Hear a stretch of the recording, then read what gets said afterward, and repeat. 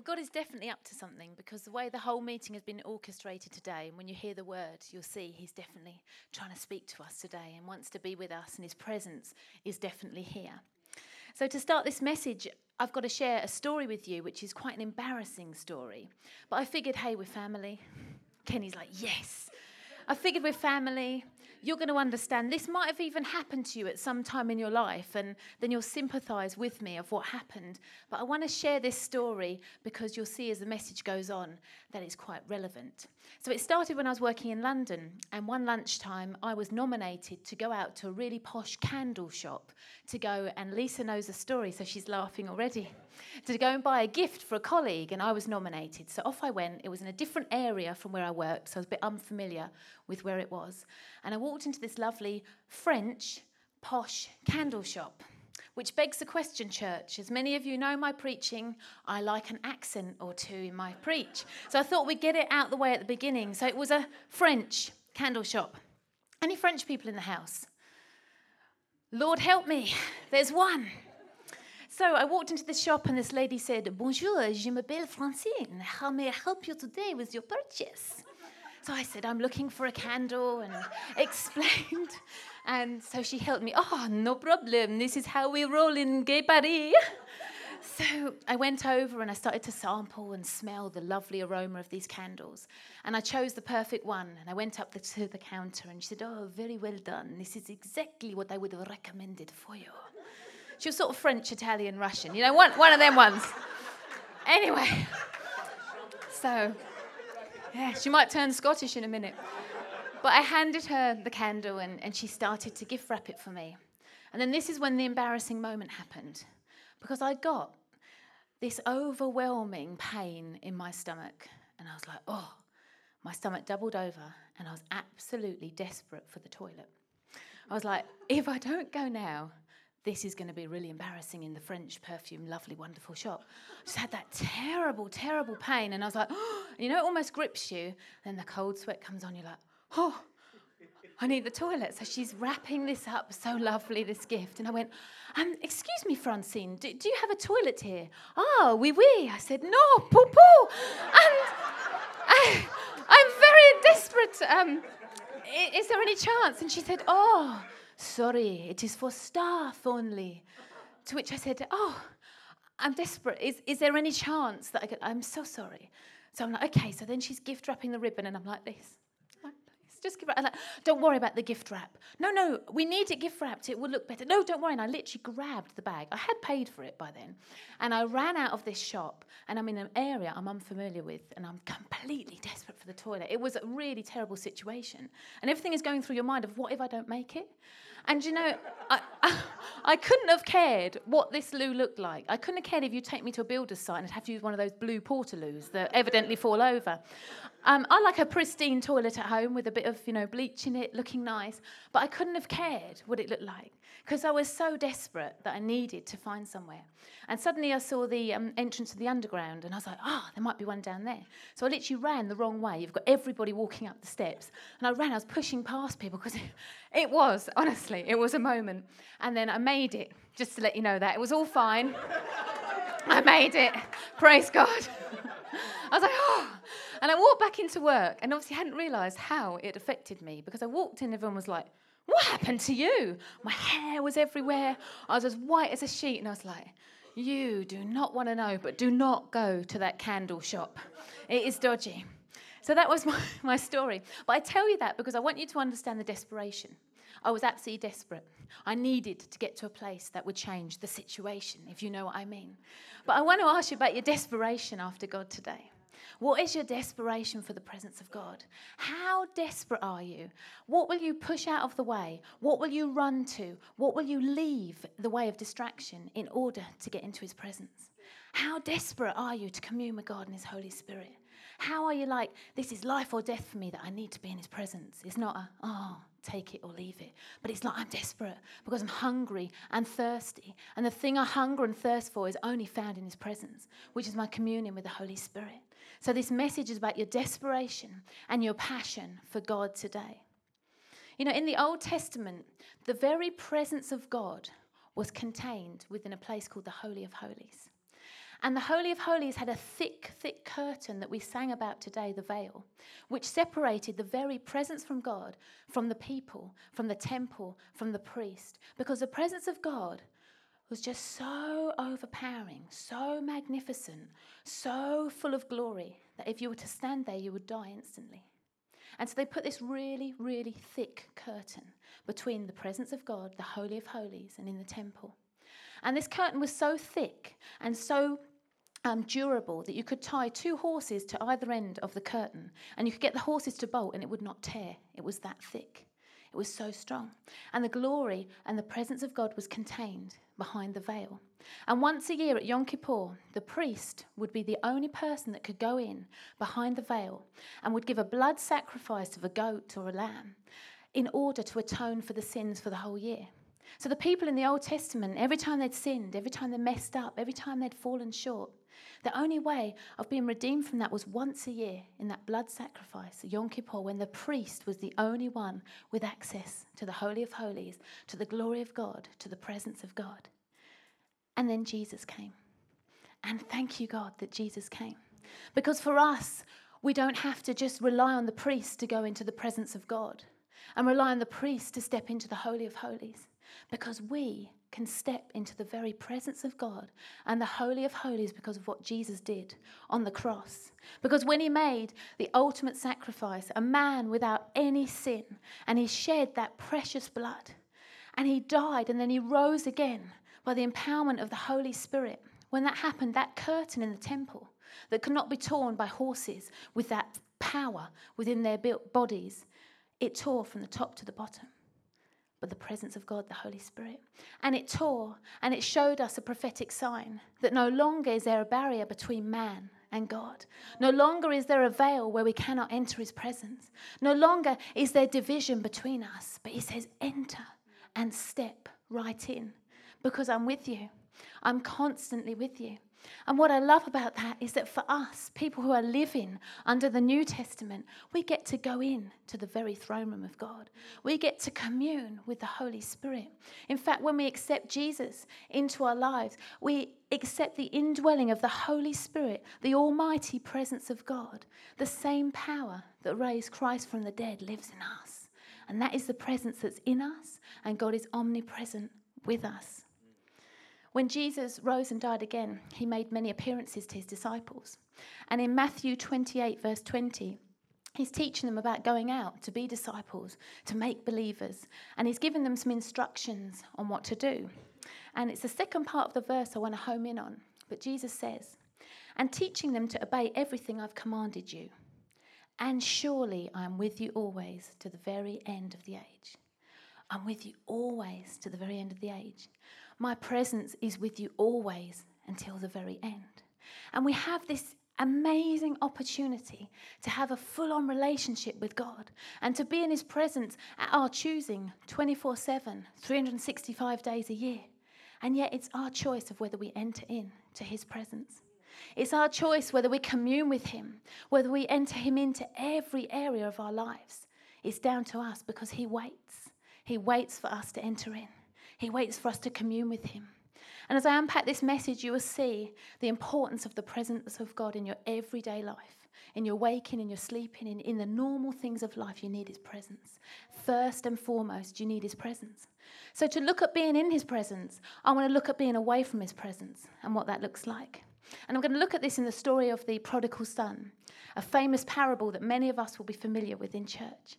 And in this story, there's a father and he has 2 sons. And one of his sons comes to him one day and says, Father, I want my inheritance now. I want 1/3 of everything, your possessions, your finance, everything that is due to me when you die, I want it now. That was nice, wasn't it, going up to your dad and saying that? I know you haven't popped your clogs yet, but any danger if I can have my money now. And that's what he did. But the father, he was a good father, and he said, if that's what you want, son, I shall give that to you. And so he gave him his inheritance early. He gave him 1/3 of everything. And this son left the place of the Holy Land and he went to a pagan place. And he went, and the Bible tells us that he had cheap living, that he wasted all the money. He went with prostitutes. He lived it up. He had loads of fair weather friends that are always there when it's good and never there when the rain comes. He had lived this life that was so far away from how God and his Father's house had taught him. And he went, and it was fine, because sin is fine for a season. He was enjoying himself. He was in the party atmosphere. He was loving it. He had all this money. And it was brilliant until famine came. It was great for a season until the money ran out, until the good living had come to an end, and those friends that stuck with him when his pockets were full of money were suddenly gone. And he found himself in the middle of a famine, starving to death. He found himself in a place of nothingness, away from his father and his father's house, away from the presence of his father. And there he was, thinking, what do I do in this time of famine? What do I do when I'm away from my homeland, my father, his house? What do I do? And he was starving. And this is what he did, if we could have Luke 15, verses 15 to 16. So he went and he hired himself out to a citizen in that country who sent him to his fields to feed pigs. He longed to fill his stomach with the pods that the pigs were eating, but no one gave him anything. So he's gone to a place where he's literally in the pigsty. He's trying to eat what the pigs are having. I mean, imagine that. Who would really like to go and dine with pigs? I've been to Jimmy's farm and it's not a pretty sight. And there he was, and literally he's trying to get scraps. He's in the lowest place. He's probably smelt. It was a disgusting place to be in, and he was trying on that field to get something to eat, something that would sustain him. And there he is in this complete mess, and what happens? He has a memory and a thought of his father and his father's house. He starts to think, wow, in that house there was provision, there was supply, there was love, there was a good atmosphere, and here I am at my own doing in a place that is not God's highest for me. It's not my Father's highest for me. I'm sure what went through his mind was, oh, what would my dad think now? I've spent all that money. I've spent my inheritance for what? Nothing. Here I am, muddy, dirty, sat in a pigsty, trying to eat what the pigs won't even offer me. And he had a moment. And I love what it says in Luke 15, verses 17 to 20. This first bit. When he came to his senses, when he had that memory of what life had been like before he blew it, he came to his senses and he said, many of my father's hired servants have food to spare, and here I am starving to death. I will set out and go back to my father and say to him, Father, I've sinned against heaven and against you. I'm no longer worthy to be called your son. Make me like one of your hired servants. So he got up and he went to his father. You see, in his mess, he remembered his father. And he thought, maybe if I could just go back, and I'm so sorry for what's happened. And I'm so sorry I've ended up in this place. And maybe, just maybe, he'll take me in as one of his servants. Maybe he'll just not want me there, but I'll just try, and I'll go and ask for forgiveness, because I know I've sinned against my father and his house and against all of heaven. But I'm desperate. I'm so desperate. I'm so desperate that I need food. I need a house over my to house me. I need shelter. I need to go back to that place that was good. And yet here I am. But he came to his senses because something lured him back to the presence of his father's house. Something in him longed to return to a place where he would have provision, where he would have warmth and love, and a place that would get him out the mess that he was in. You see, the mess that he was in, as we've talked about already this morning, is sin. And sin is the biggest thing that separates us from the presence of God. Because when we know God, we've invited him into our lives and the Holy Spirit resides in there. It is sin that separates us and creates a barrier between us and God. And we talked last week about sin and transgression and iniquity. We talked all about that, and Pastor Barry did a brilliant message about it. And see, the little things build up, and before we know it, it becomes a big mess. And we never intended it to be like that. And so there becomes this barrier between us and God because of our sin. And yet when we confess it and we give it over to him, it's forgotten and it's dealt with and it's gone. But this man found himself in that place of, I'm not in that connection with my Father, because this mess and this sin has got in the way. But God's presence calls us to a place of confession and being set free from that sin so we can enter into his presence in a whole new way. You see, God wants us with relationship with him. That's the whole reason he created us was for relationship. He longs for us to be in his presence. He draws us into his presence. He wants us there. And he says, come and commune with me 24/7, 365 days of the year. I'm waiting for you to come into my presence. I'm waiting for you to give me the thing that is the barrier that's in the way. And I want you to really enter into my presence. And to illustrate this, there's a story of Dan and I. We went out on New Year's Day for dinner, a restaurant in town. And it was really exciting because we were like, right, we're going to plan our year. We're going to go out for a meal and we're going to be excited about what God is going to do in this year and have vision for this year, talk about all our ideas, etc., like you do, good on the 1st of January. So we went out for dinner. And I don't know what it is with restaurants these days, but you go for a meal for two, romantic meal, and yet they stick people right next to you. So there's one sort of like dividing like little bit of wood with a little bit of roses up it or something. But you're literally, I'm sat here and there's somebody sat right next to me and you're trying to have an intimate meal and you've got a couple next to you and we're a bit like, okay, well, it doesn't matter, we'll get on. So we started to have our dinner and sure enough, the empty seats next to us got filled by a young couple. They came in and they sat down. So we're mid-flow of our steak by now, having a chat and everything about the year. And this couple come in, they sit down, they get the menus, they speak to the waitress, they order their food, and they sit there. And then she gets her phone out, so she's on Facebook, obviously. And then he gets his phone out, and he's on WhatsApp. And they sat there. And so we're chatting, bandering about our ideas, having a laugh, looking over the old times of the year. And the more you sort of saw what was happening, the more we knew, looking at each other, what was happening with this couple. They sat there for the whole duration of their meal, without exaggeration, and they did not speak once. They were both on their phones, they had their food, they had their drink, the waitress came, they got their bill, and they went within about 45 minutes. And not once did they speak to each other. Not once did they communicate. And it was actually almost got awkward for us because we were so close to them. I almost went and say, hey, how are you guys doing? But I was like, should I, shouldn't I? But we just got on. And it was awful. But it made me so think, they were in each other's presence, but they weren't present. They were not present. They were there enjoying a meal in the same restaurant with that same atmosphere, and they'd made no communication at all because they were too busy with the distraction of life, what's happening on Facebook. Oh, they're going out for a meal, that's nice. But you're going out for a meal. You're there to communicate with one another, and there was nothing. They walked out almost like had they had an argument, what had gone on? But they were present, but they were not present. And we have his presence, but are we present in the presence? When we come in the gatherings like today, or a midweek meeting, a connect, a prayer meeting, a social gathering, when we're there together, are we present with the Father? When we're lifting our hands in worship, are we really in there? We're really present?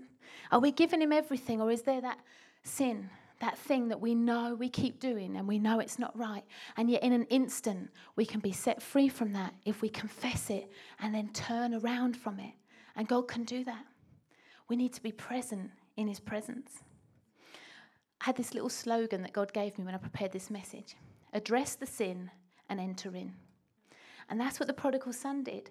Address the sin and enter in. Because he knew he had to address the way he'd been living. That it was not up to the level of what God or his father would have wanted for him. So he had to address it, and then he had to enter in by going back. He had to turn around and go back to his father's house. Go back to the place where his father would be. Go back to the place of provision, safety. And so he made a choice to go back. So this is what he did in Luke 15, verse 20. So he got up, went to his father. But while he was still a long way off, his father saw him and was filled with compassion for him. And he ran to his son. He threw his arms around him and kissed him. Imagine that journey back to your father's house. What would have been going through his mind? Is he going to want to see me? He probably hates me. I've spent all the money now. I've not contacted him. I've been away for so long. And yet as he walked towards that house, the father came out and ran to embrace his son. You see, because I think the father, from every day when that son left that house, the father would be looking at the window. Maybe today he'll come back. Maybe he'll come back to his home. Come back into my presence. We can have that relationship as father and son. Just maybe today he'll come home. And as the father heard of the famine in the land, he thought, well, maybe he'll come back because he'll know that I've got provision in my house. And he waited. And then the father ran. And you see, in that culture in that day, you did not do that. You did not pick up the skirt that you would have worn and run towards your son. It would have been like, no way, don't do that. In fact, I'm sure I read once that he could have been stoned to death for doing that in his own village, of embracing his son like that. And yet when he saw his son was coming back, he didn't even care what his son was going to say. He didn't even think, how much of it have you spent? How have you been living? He just waited, saw his son and ran and embraced him, like our Father does. But when we come into worship, when we come into that one-on-one with us and God, do you know what we do? We let that barrier stay. Well, I've fallen short, God. I've done this wrong. I don't live that right. I'm not how you want me to be. And yet the Father says, I don't care about that, because I see you through the eyes of Jesus. And actually all I want is relationship with you. So I'm so excited that you're coming into my presence. And I'm so excited that you want to spend time with me, because I'm waiting for that. And Father God is waiting for that for us. He's waiting for us to draw closer than we've ever been before. And whatever level you're on now, there's always more. There's always more of having intimacy with the Father. And I want this message to encourage you that you can come back. It's called coming back. It's coming back into that presence and being just overwhelmed by his power and his mercy and his love and his compassion for you, just like the Father was to the prodigal son. In Luke 15:21-24, this is what happened next. The son said to him, Father, I've sinned against heaven and against you. I'm no longer worthy to be called your son. And as we read earlier, he then wanted to say, make me like one of your servants. Do this. Just let me come in. Just, at that level, that serving level. Not even to be like your son in this house, but please just let me come back. But the father interrupted. He wasn't going to listen to the whys and wherefores and how he got to that place. He just said this to his servants. Quick, bring the best robe and put it on him. Put a ring on his finger and sandals on his feet. Bring the fattened calf and kill it. Let's have a feast and celebrate. For this son of mine was dead and is alive again. He was lost and is found. So they began to celebrate. He didn't want to listen to, oh, Father, I've done this and I've just messed up, and could I just come in at this level? No, you're my son. My son has returned. You could have been dead. You were lost, but you're found. You were dead, but you're alive. And now I'm calling you into my presence, and I'm going to clean you up. You see, because he smelt of pigs. He'd been in the pigsty. He put a clean robe on him. He put a ring on his finger. He drawed him back into the presence of the Father. Come in, son. Servants, quick. Find the best meat, the choice foods. Let's get the table prepared and ready, because my son has come home. And he prepared a feast. There was celebration. You see, where there's death, there's resurrection with Jesus. What is lost is found in Jesus. That there can be restoration of that intimacy of you and the Father when you call back into his presence and say, I need your presence. I need your presence to live this life. The Father didn't condemn, but he embraced. And I just love that. And that's what our Father does. He embraces us with his presence. And he says, come. And he's saying that to us today as a quickening. Come into my presence. Come and dine with me. Come and commune with me. I want to lavish my love on you. I want to give you direction for your life. I want to have that one-on-one with you. But you set the bar. You set the standard of how much you want to spend time with the Father. He experienced favour when he went back in the house. There was great favour. He thought, I'll just come in at the level of serving. But no, he was positioned as a son again. And when you're positioned as a son or a daughter of the Most High, favour is released. And we learn this from the story of Moses. You see, God gave Moses a big mandate, a big mission to let his people be set free from slavery in Egypt and taken to the promised land. Many of us are familiar with the story. And God comes to Moses and he tells him what he wants to do. And there's this apprehension in Moses' heart of, how can I do this? I'm just a man and I've got this issue and all the story that goes with it. But God said to him, no, Moses, I'll be with you. That was the promise. I will be with you as you set out and do what I've asked you to do. I'm with you. Because as we read in Matthew 28, I am with you till the end of time. I'm with you always. And this is what he promises Moses in Exodus 33:14-16. So Moses basically said to God, how can I go? What's going to happen? And God says, the Lord replied, I will personally go with you, Moses, and I'll give you rest. Everything will be fine for you. Then Moses said, if you don't personally go with us, don't make us leave this place. How will anyone know that you look favourably on me, on your people, if you don't go with us? For your presence among us sets your people and me apart from all other people on the earth. So Moses basically asking his own questions. He's like, do you know, God, if you don't go with us, if your presence is not with us, the people of the land who don't know you are not going to know that your favour is on us because you're not with us. So therefore, presence and favour go hand in hand together. And so in our lives, people can see the favour of God on our lives when we've been in the presence. And you know, just like with Moses, when he got in the presence of God, his face shone with the glory of God. And when you get in the presence with your Father, your face is different. You shine with the glory of God. When you've spent carpet time with God in your own time, in your one-on-one with Father, it shows on your face and the favour of God follows. Because otherwise, what separates you from the world? Nothing. But what separates from the world is when we have that encounter with Jesus, of when we say, okay, God, I've messed up, but I know I'm giving that to you, and then you're going to turn me around and move on. That I want to be more and more in your presence, that it shows on your face. You just know when people come into worship when they've already encountered Jesus. You know when they've spent that time, when they're like, okay, God, it's you first. I'm putting you first in my life, because it shows in their face and in their very persona of who they are. And I love the fact that it says in the verse, that, lost a bit here, I will give you rest. And you know, the classic thing that we do as Christians is we put our lives in little compartments. I have got God, church, family, work, social, and yet it's one life. God has given us one life. And therefore, what we do in the week is say, well, I've had a really busy day at work, and I'm really tired, and I've been up really early. So there is Connect tonight. But do you know what? I just need to rest. But I tell you something, when you make that choice to not rest and you go to that meeting, God's power and his presence revives your very being. And that has happened so many times in my experience. I've been like, okay, I know I've got to go to that and I'm spent, but I'm going to go to that meeting. And then in that meeting, God gives me a word for someone. And I speak that word and it's like, wow, God, I've been waiting for that. Thank you so much. Or I go and feel at this place and yet we pray and something stirs and something happens and I'm in his presence and he gives me rest. And then I go home and then I can't get to sleep because I'm so buzzing from what's happened at the meeting, which is good because in his presence is where we get revived. And yet in our naturalness, what do? Oh, I've done 2 things already this week. I'm too tired. I'm too busy. I need to put that first. And yet, what does it say? Does it say seek first the kingdom of God and all things will be added? Or does it say self first? It doesn't say self first. And yet, often that's what we do. We self first rather than saying, okay, God, in the natural I'm spent, but in the spiritual, I'm going to come alive and you're going to revive me. And God is in the business of doing that, church. So get in there. Be present in the program. Be present in what is on. Be there. Because God wants to do something with you and through you for this season. We need to acknowledge God's presence in our life, in every area. And this is what I'm saying, how God has orchestrated today's message, because Mum has already said one of the verses I'm going to use today. And it's all about, in Proverbs 3, verses 5 to 8, trust in the Lord with all your heart and lean not on your own understanding. In all your ways submit to him, and he will make your path straight.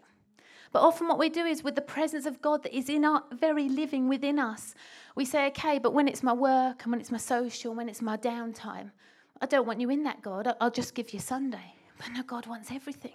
He's saying, trust in me. Lean not on your own understanding, but I'll make your path straight. I'll make the way you walk right. I'll give you the wisdom for your walk. I'll give you the strength when you need it and the rest when you need it. Put me in the center of everything.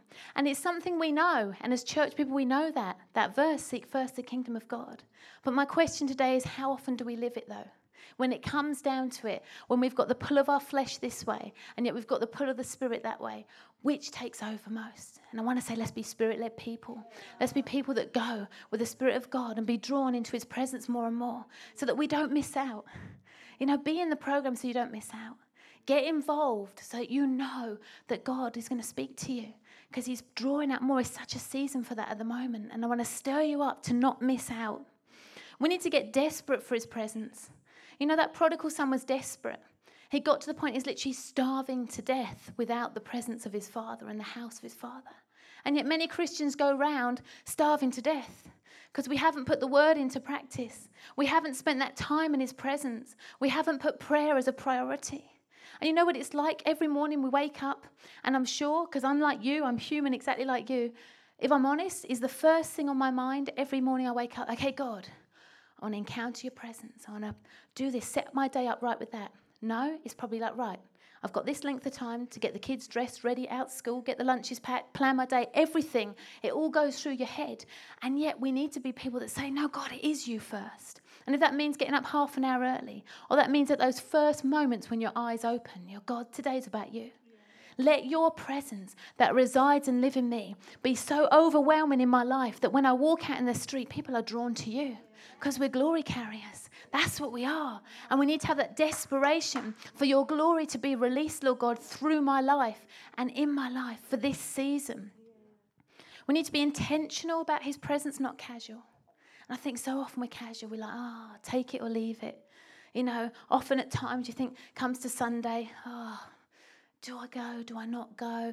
There's a better offer on over here. The football's on, blah, blah, blah. But people do that rather than being, I need to get in his presence. I need to be drawn to where his presence is. You know, and you need to enter in by yourself as you're one-on-one with God. And that is through prayer. That is through confessing your sins to God. That is through worship. You know, the best worship services are between you and God. It's an audience of one. You know, it's communion. How many times do we do communion outside of church? That's a question for you. Do that with your family, on your own? It's so important to have that communion with the Father. We need to seek him first. We need to put him first. And as we develop our relationship with him individually, what does that look like in the churches of this land? When people are so passionate and so desperate for God that they've been in that place. They've been on their face in his glory. They've received the wisdom and the word for moving forward with their life. What does that look like when then the whole church come? What does that look like in the worship and in the encounter of the presence of God when everyone's been in that place? When hands are raised and hearts are open? When we've confessed what is in the way? When we've said no longer will there be the barrier because you tore the veil. You made the way. There's no longer that I can't get in his presence. But there is, I can be in his presence whenever I want to be in his presence. We can experience his presence together in any setting of a church environment. You know, we have all throughout the week, as you go on our website, and in every church represented here, there's a midweek program. There's stuff on. And yet, people are not present in the program. And okay, life happens, and I know that there's things I cannot get to. But when I have a choice, I'm going to choose to get to something. When there's that moment of, okay, I either go to that meeting or I'm going to stay and watch the telly. Do you know what it's going to be? I'm going to get to that meeting because that's where his presence is. That's where the power is, because that program is always going to be there to watch. I mean, we have recordable devices these days. Don't be demanded by what's on television, which so many people in the world are. But be ready to say, I'll get in his presence because they'll be revived. And just maybe I'll have that word for someone. Just maybe that thing I've been crying out to you for, God, somebody will come over and just speak heaven into my life and it will change everything. But I need to be present in the program and present with my heart in the program. You know, we need to become more aware of God's presence. You know, and it's just as I look around the world today, you look at countries like Africa and Asia and different places, you know, they put crusades on and thousands upon thousands of people come. They put on meetings in tents or in stadiums and you get flocks of people come. And whenever they come in their thousands, they bring their friends, their family, they bring their sick, they bring people that are injured, and they come. And it takes them sometimes days to get to these meetings, but they come there. And then as you look through YouTube or you look on the web, you will see that the presence of God is always manifest in those meetings. There is always healings. There is always miraculous. There is always a move of the Holy Spirit in those places. And why is that? It's because the people are so desperate for God because they've got nothing else. You see, they don't care about what else is going on in their life because they're like, I've got to get there because I'm going to meet with this Jesus. And some of them have never heard the name of Jesus before. And so a man or woman will stand on the stage and say Jesus, and there's an outpouring of the Holy Spirit because they're so desperate and so hungry for an encounter, for something different, that they're not looking at everything else in their life because do you know what? They haven't got anything. And so they rush because it's all about Jesus and they're desperate. And when they come, we see the miracles and we see the healing. And yet in the Western church, we're like, oh, it's few and far between. But I believe it's a heart issue because we're not desperate enough. Because we take it or leave it. There's always next Sunday and I can do that meeting. And what about that? And it's my choice. But are you desperate for God or you're not desperate? Because if I told you on Wednesday night there was a gathering And as you came to the gathering, you would get the answer to your question. You would get the miracle that you've been asking for years. That healing that you need, you're going to get it on Wednesday. Do you know what? You'd be there. You would be there. If I guaranteed you that, you'd be there. And yet I can guarantee you that the presence of God, the same power that rose Christ from the dead, the same power that has seen blind eyes open and deaf ears healed, that same power is going to be there on Wednesday night or on Thursday night or on Friday morning, because it's the presence of God. And when we get so desperate for his presence and for his house, something happens. You know, I had a profound moment about 5 weeks ago in church, and it was with our daughter Jessica. She's 3 years old, and the service had finished, and we started to walk out, and we walked out past this door here. And she said, "Oh, what's that, Mummy?" And she looked through that door, and she said, "Oh, I know, that's where the angels wait." 3 years old, that's where the angels wait. Okay, so I don't know what was going on with that 3-year-old girl. I don't know what she was thinking. Was she seeing something of God? Maybe. Was she coming to God in his house with childlike faith and believing for the miraculous? What was she seeing as a 3-year-old? But it stirred something within me of what she said was, that's where the angels wait. The angels wait. And I want to ask you in our gatherings, are the angels waiting for us, God's people, in that connection with him, with his Holy Spirit, to release them? Are they about to be released for salvation? Are they about to be released for wisdom? Are they the ones that are going to carry our very prayers into the throne room of God and then the bowl tips over? Read it in Revelation. You know, what are they waiting for? And then I felt with a sadness in my heart because I thought, but they're waiting. Did they wait till the next week? Did they stay on the sidelines? Were they waiting for that moment? Were they going to join in with our worship when true worship came? Or were they just waiting for the right time when there's such that build-up that then God releases them? Because they were waiting. They weren't standing there singing. They were waiting for something. And I believe in my heart, you know what they're waiting for? They're waiting for a church that gets so passionate and so desperate about King of Kings and Lord of Lords that they will say angels of salvation be released. Go out into this town. Heal people. Save lives. Bring in the lost. You know, that's what they're waiting for. And as we read the word of God, we have access to heaven. We can bring heaven down to earth. And it's people that are fiery enough to do it. People that are so desperate for God of what it doesn't look like. As I said to you at the beginning, I wouldn't have cared if I'd run onto a building site and had to use a toilet there because of that desperate. That wouldn't be my choice, but I would have done it. And sometimes it's not my choice. Sometimes I might not feel like worshipping. Or sometimes I might stand in a meeting and be like, I'm not feeling this, but it's not about what I feel. It's about who's residing in me. And it's about that moment of saying, God, this is all for you. This is all for you, and I don't care what I look like. I'm going to look like a blithering mess. I don't care if on Tuesday at Dynamic Prayer I have a word for somebody that is so weird and way out there, but when I say it, it changes their life. Because I want to be a glory carrier, and I know you want to be glory carriers, and we've got to be connected with his presence and connected with the Father. And the thing is, we will see the miracles, and we will see the outpouring. We will see the wave of his Holy Spirit. But we've got to get desperate for it. We've got to long for his presence. We've got to draw it in, and we've got to be available for him to use us. You know, can we be a desperate, hungry house? A hungry house that is desperate for the people out of there to get in. Can every church be like that in this town? So desperate to be that city on a hill that shines your light, Lord God.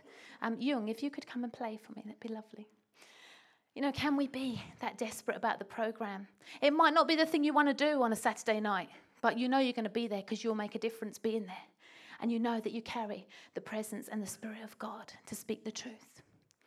You know, in the story of the prodigal son, as much as there was celebration going on and there was laughter and happiness and rejoicing because of the restoration and resurrection, there was one person who wasn't happy, and it was the brother.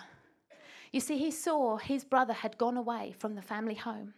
He'd spent all the funds. He'd wasted the inheritance. He'd lived it up. He'd not cared about the father and the house.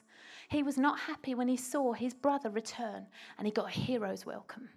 He was like, Father, what is going on? He's wasted your resource. He's wasted your money. He's disgraced our name. He's gone out, and yet you bring him in with a hero's welcome? That is so wrong. And yet the father says, but son, you've lived in my house all this time. If you'd wanted a fatted calf, if you wanted a celebration, a feast, whatever you wanted, you could have asked me for that because you're in my presence.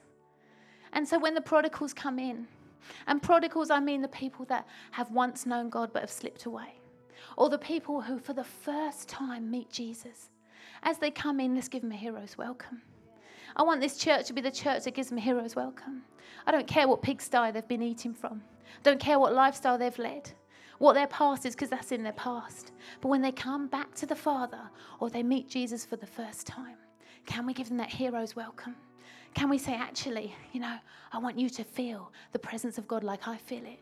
I want you to taste and see that God is good, because I know that his presence is with me always, but it's my choice to enter in or not. But I'm going to show you how to enter in. I'll show you how to pray, how to worship, how to come to God with all that's on your mind, how to be released from the sin and the entrapment of sin. I want you to come in for a hero's welcome too. And as I was preparing this, I came across Psalm 63 and verses 1-3. And it just stirred me of this can be the cry of a heart this morning. Can this be our desperation cry to our Father? You, God, are my God. Earnestly I seek you. I thirst for you. My whole being longs for you. In a dry and parched land where there is no water. I've seen you in the sanctuary, and I've beheld your power and your glory.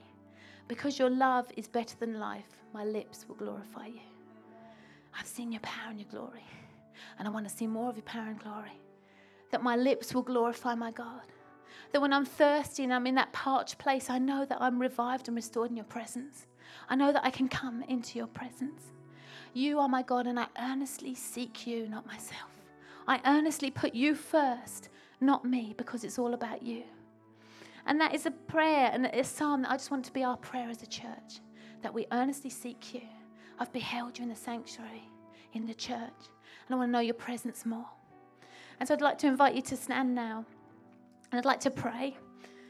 And then we're going to worship, but we want to see what God wants to do, because, you see, I don't want them angels, if they're there, to be waiting. I want to be a release on God's power in this place. So let's wait. Let's wait on the Lord now.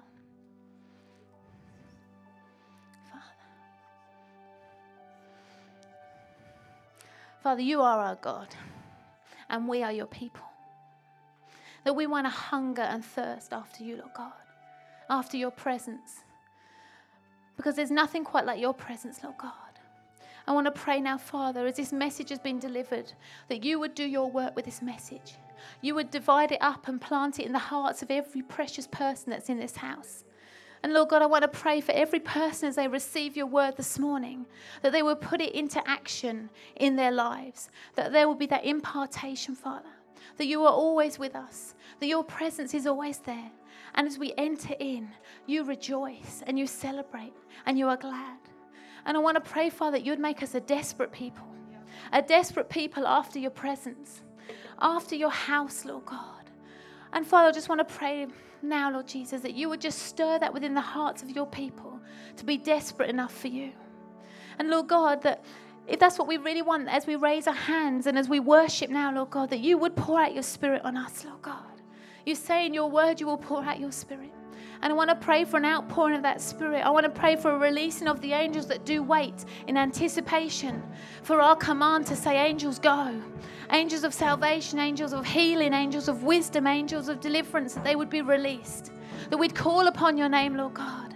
And as we call upon your name, that there would be an outbreak of your presence, Father God. Because we want to know you. You are our God, and we love you and we trust you.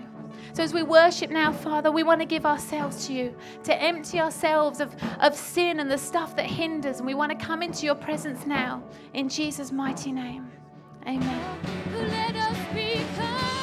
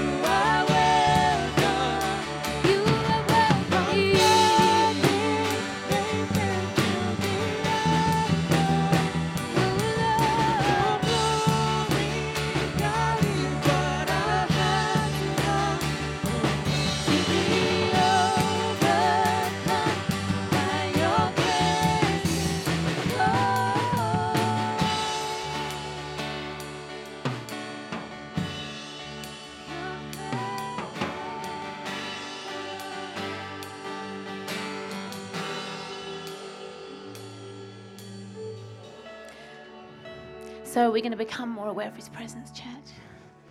I just invite you to close your eyes. Is there a desperation for Jesus in your heart today? To be presence dwellers and not presence knowers?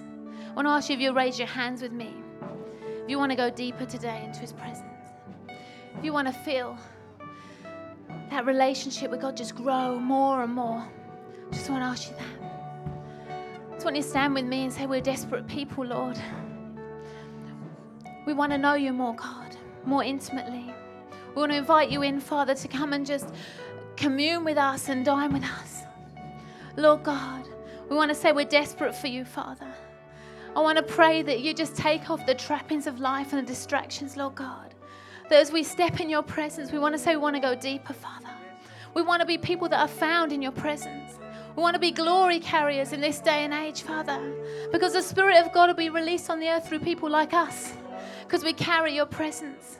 So I'd ask you, Holy Spirit, that every heart here today, every hand raised here today, they just get that stirring up of your glory within them, Father. That moving forward to be presence dwellers. Lord God, it's about your Spirit. That we love you, Lord God, and we're after you, Father. I want to be found in my Father's house. I want to be found in the presence of God. I want to pray for each person, each heart here today to have more of an encounter of your glory, Lord God. It's about your glory. And we just want to release angels of salvation in this place today. Angels of salvation, that the lost will be found, that those far away from you will come into the presence, that those in our town who are desperate for you and fill their lives with every other substitute would come and know the glory and the power of the only one Most High God. And so we cry out as a church today for salvation in our town, that something is going to change because the presence and glory of God is here. And we thank you for that, Lord God. And so, Father, as we go out of this place today, let us be changed. Let us be fired up for the week ahead. What could happen on Tuesday when we're in the program? What could happen when I speak to my family and my friend today? When I release your glory of your presence, Lord God. And we thank you, Father, for all that's happened this morning, this far. And we say more, Lord God, on this journey. In Jesus' mighty name, amen.